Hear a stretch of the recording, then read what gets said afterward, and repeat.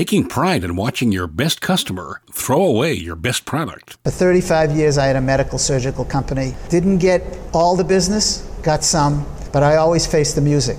If you don't have your reputation, you're not going to succeed in this business. When a dentist is designing a new office, who fills the cavity of space? The dentists believe that patients are more attracted to the facility itself. So it's very important to create an environment that people are comfortable in, looks clean and aseptic, modern and beautiful. The demographics in the field of dentistry are changing. Statistics show that about 50% of students entering dental school are now female dental students, and we're also seeing greater diversity. We love that. And getting your teeth cleaned sonically. An ultrasonic mouth cleaner that's designed to clean all your teeth simultaneously in only 30 seconds. This is The Language of Business, a weekly podcast designed to inform and inspire entrepreneurs and anyone thinking about a startup. Learn about strategies that work and strategies that don't work. I'm executive producer Don Kelly. Our host is Greg Stoller, Harvard MBA and senior lecturer at Boston University Questrom School of Business. On this episode, The Language of Business goes to the Yankee Dental Congress at the Boston Convention and Exhibition Center and drills down on the business of dentistry. Here's Greg Stoller.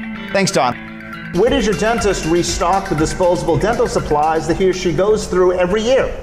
We're on location at the Yankee Dental Conference here in Boston. We're here with Paul Paisner, the owner of Door to Door Dental, and welcome to Language of Business. Thank you. Nice to be here. What does Door to Door Dental sell? We sell disposable dental products, the most used dental disposables in the operatory, in the dental office. We also sell patient setup kits that a dentist can custom make, including the products that they use on every patient. For instance, one kit may have 5 cotton rolls, 5 2x2 gauze, a saliva ejector, a bib holder, a mask, headrest cover, a tray cover. Depending on what they want, everything is different, and we make an array of those type of kits. Why, though, are the gloves that you're selling different from any other company that's distributing the same products?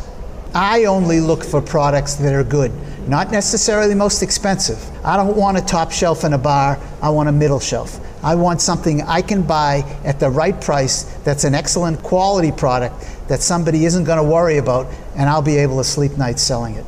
Would you rather have a smaller number of dentists with a larger book of business, or the opposite? Probably a combination of both, because we do business with some of the dental schools that buy those prepackaged, custom infection control patient setup kits, and we also do business with a number of dentists in the Boston area and a little beyond. The material that you distribute, where is it manufactured? A lot of it's manufactured in China. Some of it's manufactured here. And how are you keeping current on the latest and greatest products that dentists might want to use? Well, I go to shows like this. I read up on some products. But basically what we sell are the most commonly used, non-specific dental products in the dental office. And are each of the products that you distribute at the same margin?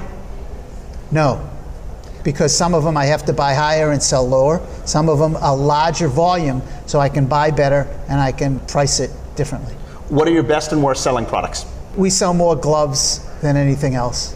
And our other products are spread over the full spectrum. How do you see the industry changing in the next 3 to 5 years? I've seen a lot of consolidation where businessmen have gone in and bought practices, and they start with 1 or 2 practices, and now they're up to 25, 30, 40 practices, and they try to get the best price for their products. But we try to build relationships. We're not looking to just get somebody today and have them turn around and move someplace else tomorrow. We want to build relationships, and we adjust our businesses to do that. You've identified a young protege, a young buck, if you will, that is going to take over your business in the next 5 years. What single piece of advice would you give them today? Your reputation is worth more than anything, worth more than a big customer. For 35 years, I had a medical surgical company. I had a very good reputation. Didn't get all the business, got some, but I always faced the music. If you don't have your reputation, you're not going to succeed in this business. Paul, thank you. You're welcome. Paul Paisner, president of Door to Door Dental, on location at the Yankee Dental Conference here in Boston. This is the Language of Business drill down on the business of dentistry. Coming up, the dentistry demographics are changing. But first, when a dentist is designing a new office, who fills the cavity of space? Back to Greg Stoller at the Yankee Dental Congress. You need something built, so do you use a general architect? How about if you're a dentist? We're on location at the Yankee Dental Conference here in Boston with Eddie Coppelman, the president of C-Square Construction, and welcome to the Language of Business. Thank you. Great to be here. What is the difference between design and construction for your firm? My firm basically makes money building dental facilities. We offer as a value-added service a lot of design adjunct services that go along with the work done on the mechanical design by the dental distributors often, and local architects and engineers, and some even national firms. So we work with them, we take care of the permitting process itself, pre-qualify the properties as far as zoning, plan review requirements that may exist, and general code requirements. And additionally, we do a fair amount of fire prevention, engineering, and details to go along with our work, as well as HVAC design build. Where is the margin higher, in the design or the construction side of it? For my company, it's definitely in the construction side, because we're offering the additional interior decorating services that I mentioned before as a value-added service. So we're not looking for that as an isolated fee. Rather, we're using that to entice our clients to utilize our general contracting services. How do your services get marketed or found by the dentists themselves? 90% of the time it's based upon referral. Our marketing is very limited. The dental industry being such a niche business, at least as construction goes, it's generally based on referrals from the dental distributors themselves, the architectural firms that service a lot of these groups, landlords, and then the dentists themselves who we've worked with and we've hopefully built up a good name with. What is the average size of one of your projects? The average size would be about 1,900 square feet. The average aggregate cost would probably be about $300,000. But that doesn't necessarily include the equipment that a dentist is going to purchase. Correct. Dental chairs, the x-ray machines, the dental lights that you typically see when you walk in as a patient are provided by the dental supply company. You're not a dentist. Most dentists are not trained business people. How do you ensure that you're speaking the same language? One advantage I have is that my family has been servicing New England dental community since 1929. My father begrudgingly got into my grandfather's business after he got out of the Army in World War II, and I came in 1981 for what I hoped was going to be 2 years, but I'm still here and I'm a little older than 22. What are you hearing from most dentists in terms of changes to their practice that might impact your services? It has evolved dramatically in the last really 20 years. And the dentists believe that patients are more attracted to the facility itself than they were prior to that. So it's very important for the dentist to create an environment that people are comfortable in, looks clean and aseptic, is efficient, and then hopefully modern and beautiful. How much of your business is repeat referral if a dentist wants to do a renovation? Actually, it's probably about 20-25% of the work. So the same people that you've worked with maybe 10 or 15 years ago are coming back to you and saying, C-Square Construction, we need you to do an upgrade. Yeah, but it's a little different than that. I've been doing this for 20 years now. Right. And so hopefully, as far as durability goes, nothing needs to be substantially altered during that time, and most of the work related to those facilities would just be cosmetic. However, what we're seeing a lot of is people building multiple offices today. For example, we're currently doing a project in Millis for Dr. Nadia Diab and Dr. Kenneth Webb, and that is the 4th practice we've built for them in the last 12 years. Impressive. Yeah. Eddie, thank you very much. You're welcome. Eddie Coppelman, president of C-Square Construction here in Boston. This is the Language of Business drill down on the business of dentistry. Next up, the demographics of the industry are changing. Back to Greg Stoller at the Yankee Dental Congress. As a practicing dentist, what benefit do you get joining a dental society? We're on location at the Yankee Dental Conference here in Boston with Dr. Ray Martin, who's the president of the Mass Dental Society, and welcome to Language of Business. Well, thank you. What do you do as the president of the Mass Dental Society? I help direct the volunteer leadership of the Massachusetts Dental Society to create member programming so that we can help all our members succeed. Are you a volunteer or is this a paid position? I'm a volunteer. And how do you balance this with your day job of being a practicing dentist? I'm far enough along in my career where I can choose the amount of hours that I want to work, and I've been able to utilize that and have time to devote to the Dental Society. And is this a rotating position or something that you are going to be the president for, say, the next 5 years? It's an elected position, and it's a 4-year run-through by bylaws. So you're vice president for 1 year, then president-elect, president for 1 year, and then immediate past president for 1 year. How does the Mass Dental Society differ from other dental societies or associations in Massachusetts? The Massachusetts Dental Society represents all dentists, so all specialists, all general dentists, every kind of dentist out there and everything. A lot of the other organizations just represent a specific segment within dentistry, such as oral surgeons or endodontists or orthodontists, something like that. Is that something unique to Massachusetts, or are there other similar societies across the country? Every state has its own dental society, and we're part of the American Dental Association, so it's what we call a tripartite. There's a local component, a state component, and a national component. What benefit does a dentist receive being the member of a dental society? Well, one of the things is being able to come to great shows like this, Yankee Dental Congress. Massachusetts Dental Society owns and runs this convention, and we normally have between 27 and 28,000 attendees. They can come to this and get education and see new technologies that will better their practice of dentistry. So we'll have a direct relationship with bettering oral care for all our population. Outside of this 3-day conference, however, what benefit do you also provide to your members? We advocate for our members on a state level. We advocate with the state legislature. We also advocate with regulatory bodies. And are you providing educational classes, CEUs, if you will, during the off-season outside of the conference as well? We do. We have something that we call the Yankee Institute that runs year-round. I'm one of the lecturers for that. I lecture on risk management in dentistry and ethics in dentistry, and we have a whole series of speakers that give courses throughout the year. If a dentist feels like he or she has been wronged by either a law or some other aspect, how do they proceed? Do they pursue this themselves? Do they go through the dental society, or do they do something entirely different? Well, they can certainly touch bases with the dental society, and we have legislative and government affairs component that will help them to advocate through the state, through whatever body, to find out the information of where they need to go, and then see if we have the resources to help them fight if there's been something that has detrimentally affected them. From a strategic planning standpoint, how do you plan to use your presidency over the next few years as the Mass Dental Society head? My initiative coming in was for governance change and reformatting. So our society has existed this way for over 150 years. And there are certain traditions and everything in how a society is formatted. And so I'm looking at changing those to create the society of 2025 for our new young leaders. And do you see a demographic shift in your membership right now?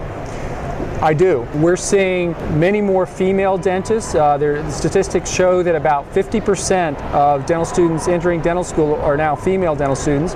And we're also seeing greater diversity. We love that. And so, but we want to create the society that is diverse in many different ways. So as a general dentist, is that sort of passé? Are you saying that there are more specialists coming down, or is there a more even mix between general dentists and specialists? In dentistry, it's very unlike medicine, and there's still about 80% or so are general dentists. So the amount of general dentist to specialist ratio is much different than medicine. And that is not really predicted to change in the immediate future. Dr. Martin, thank you very much. You're welcome.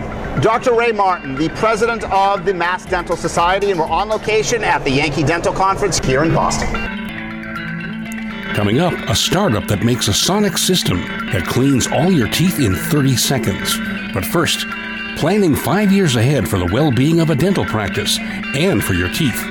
When the language of business drill down into the business of dentistry continues. Our sponsor is Art Lifting.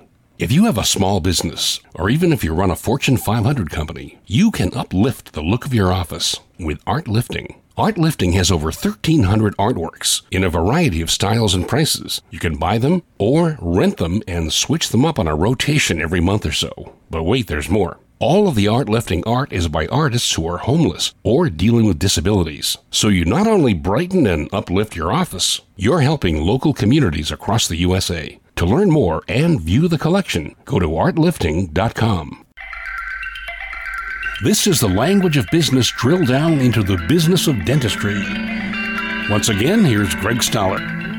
Thanks, Don. How much time does a dentist get to focus on the non-medical aspects of his practice?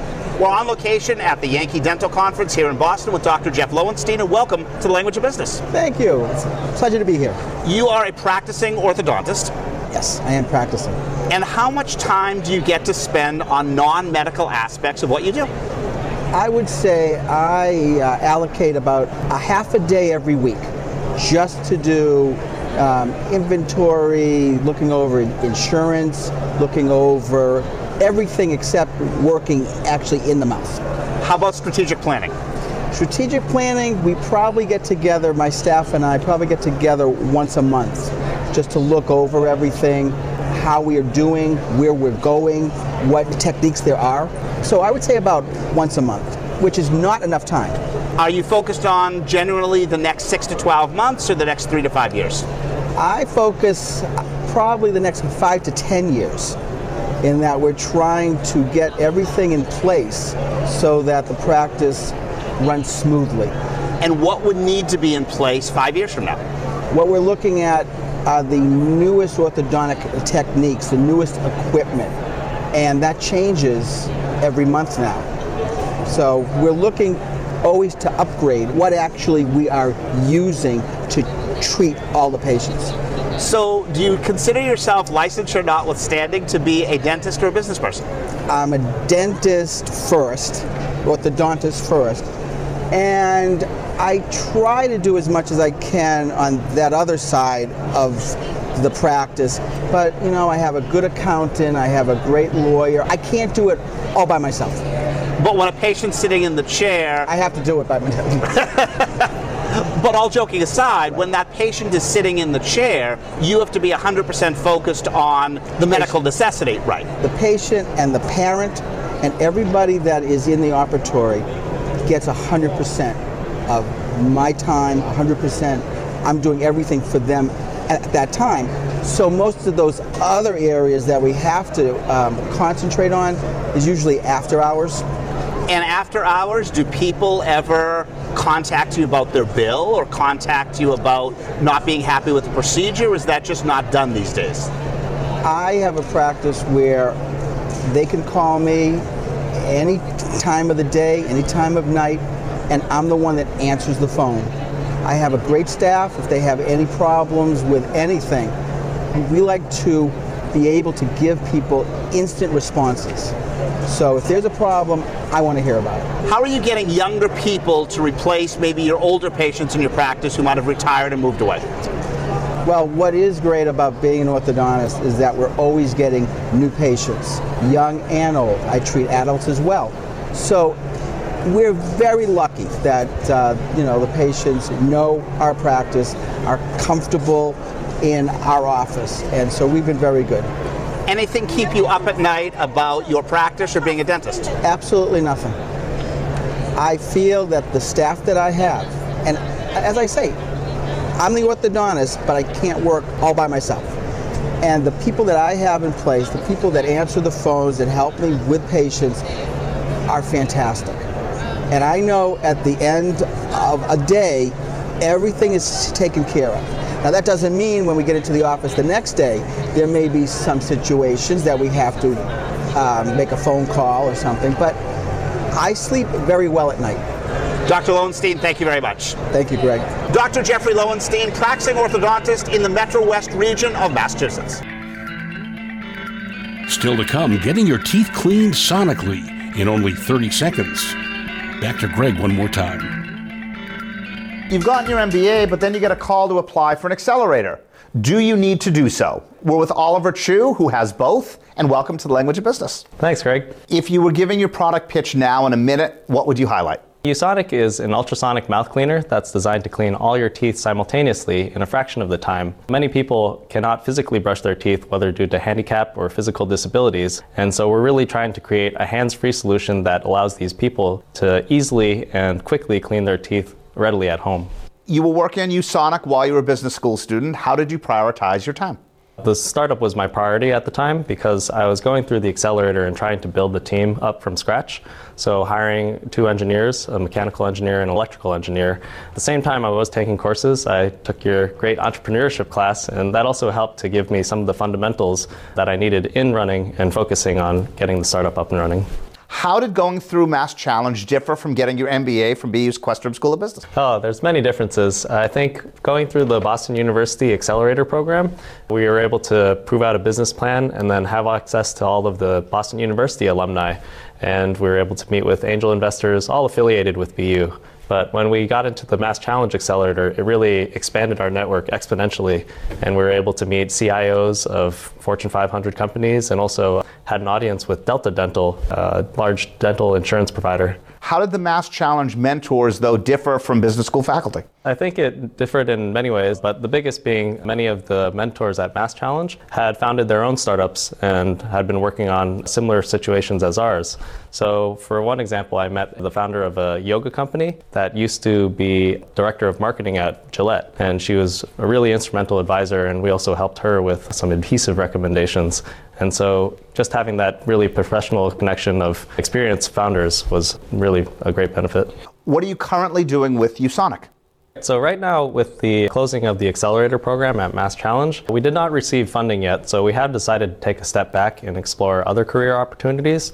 My product designer started his own design consultancy, and my mechanical engineer also got a great product management job at a biotech company. So I'm really glad for my team. If you got funding tomorrow, would you ramp things back up again? Yeah, that's a very tough decision. I'd have to confer with my team since they've already begun other opportunities. But certainly as we were in the Mass Challenge Accelerator, we really could have used the funding to hire an additional electrical engineer and also help to build out our lab for the additional testing that was needed. And who would your ideal funder be? Our ideal funder would be someone in the dental industry that either supplies dental products or does development of new medical devices used specifically for dentistry. What are you personally interested in doing right now, uSonik or something else? Personally, I've been actually exploring other entrepreneurship opportunities as well. So looking at innovation programs within large corporations. It's something that I've done in the past, and I think this experience in going through the other side of the coin with working on a startup of uSonik, really feel I can help manage and direct a program in innovation. Oliver, thank you. Thank you, Greg. Oliver Chu, founder of uSonik. Thanks, Greg. The Yankee Dental Congress returns to the Boston Convention and Exhibition Center from January 30th to February 3rd, 2019. We publish a new episode of The Language of Business every Tuesday. We're available on Apple Podcasts and Spotify and TuneIn and Google Play and Stitcher, or just say, Alexa, play The Language of Business. Searching for latest episode of The Language of Business. Here it is from my cast. We have downloads in 31 countries. Welcome to the Netherlands and the Dominican Republic. Thank you for the support. Our director is Mark Mandel. Social media by Jennifer Powell of ExcellentWriters.com. Consulting producer is Helen Tierney of Happy Accident Productions. Audio editing and voiceover by yours truly. Special thanks to Mike Carruthers of SomethingYouShouldKnow.net. For Greg Stoller and the entire team, I'm executive producer Don Kelly. Thanks for listening to The Language of Business.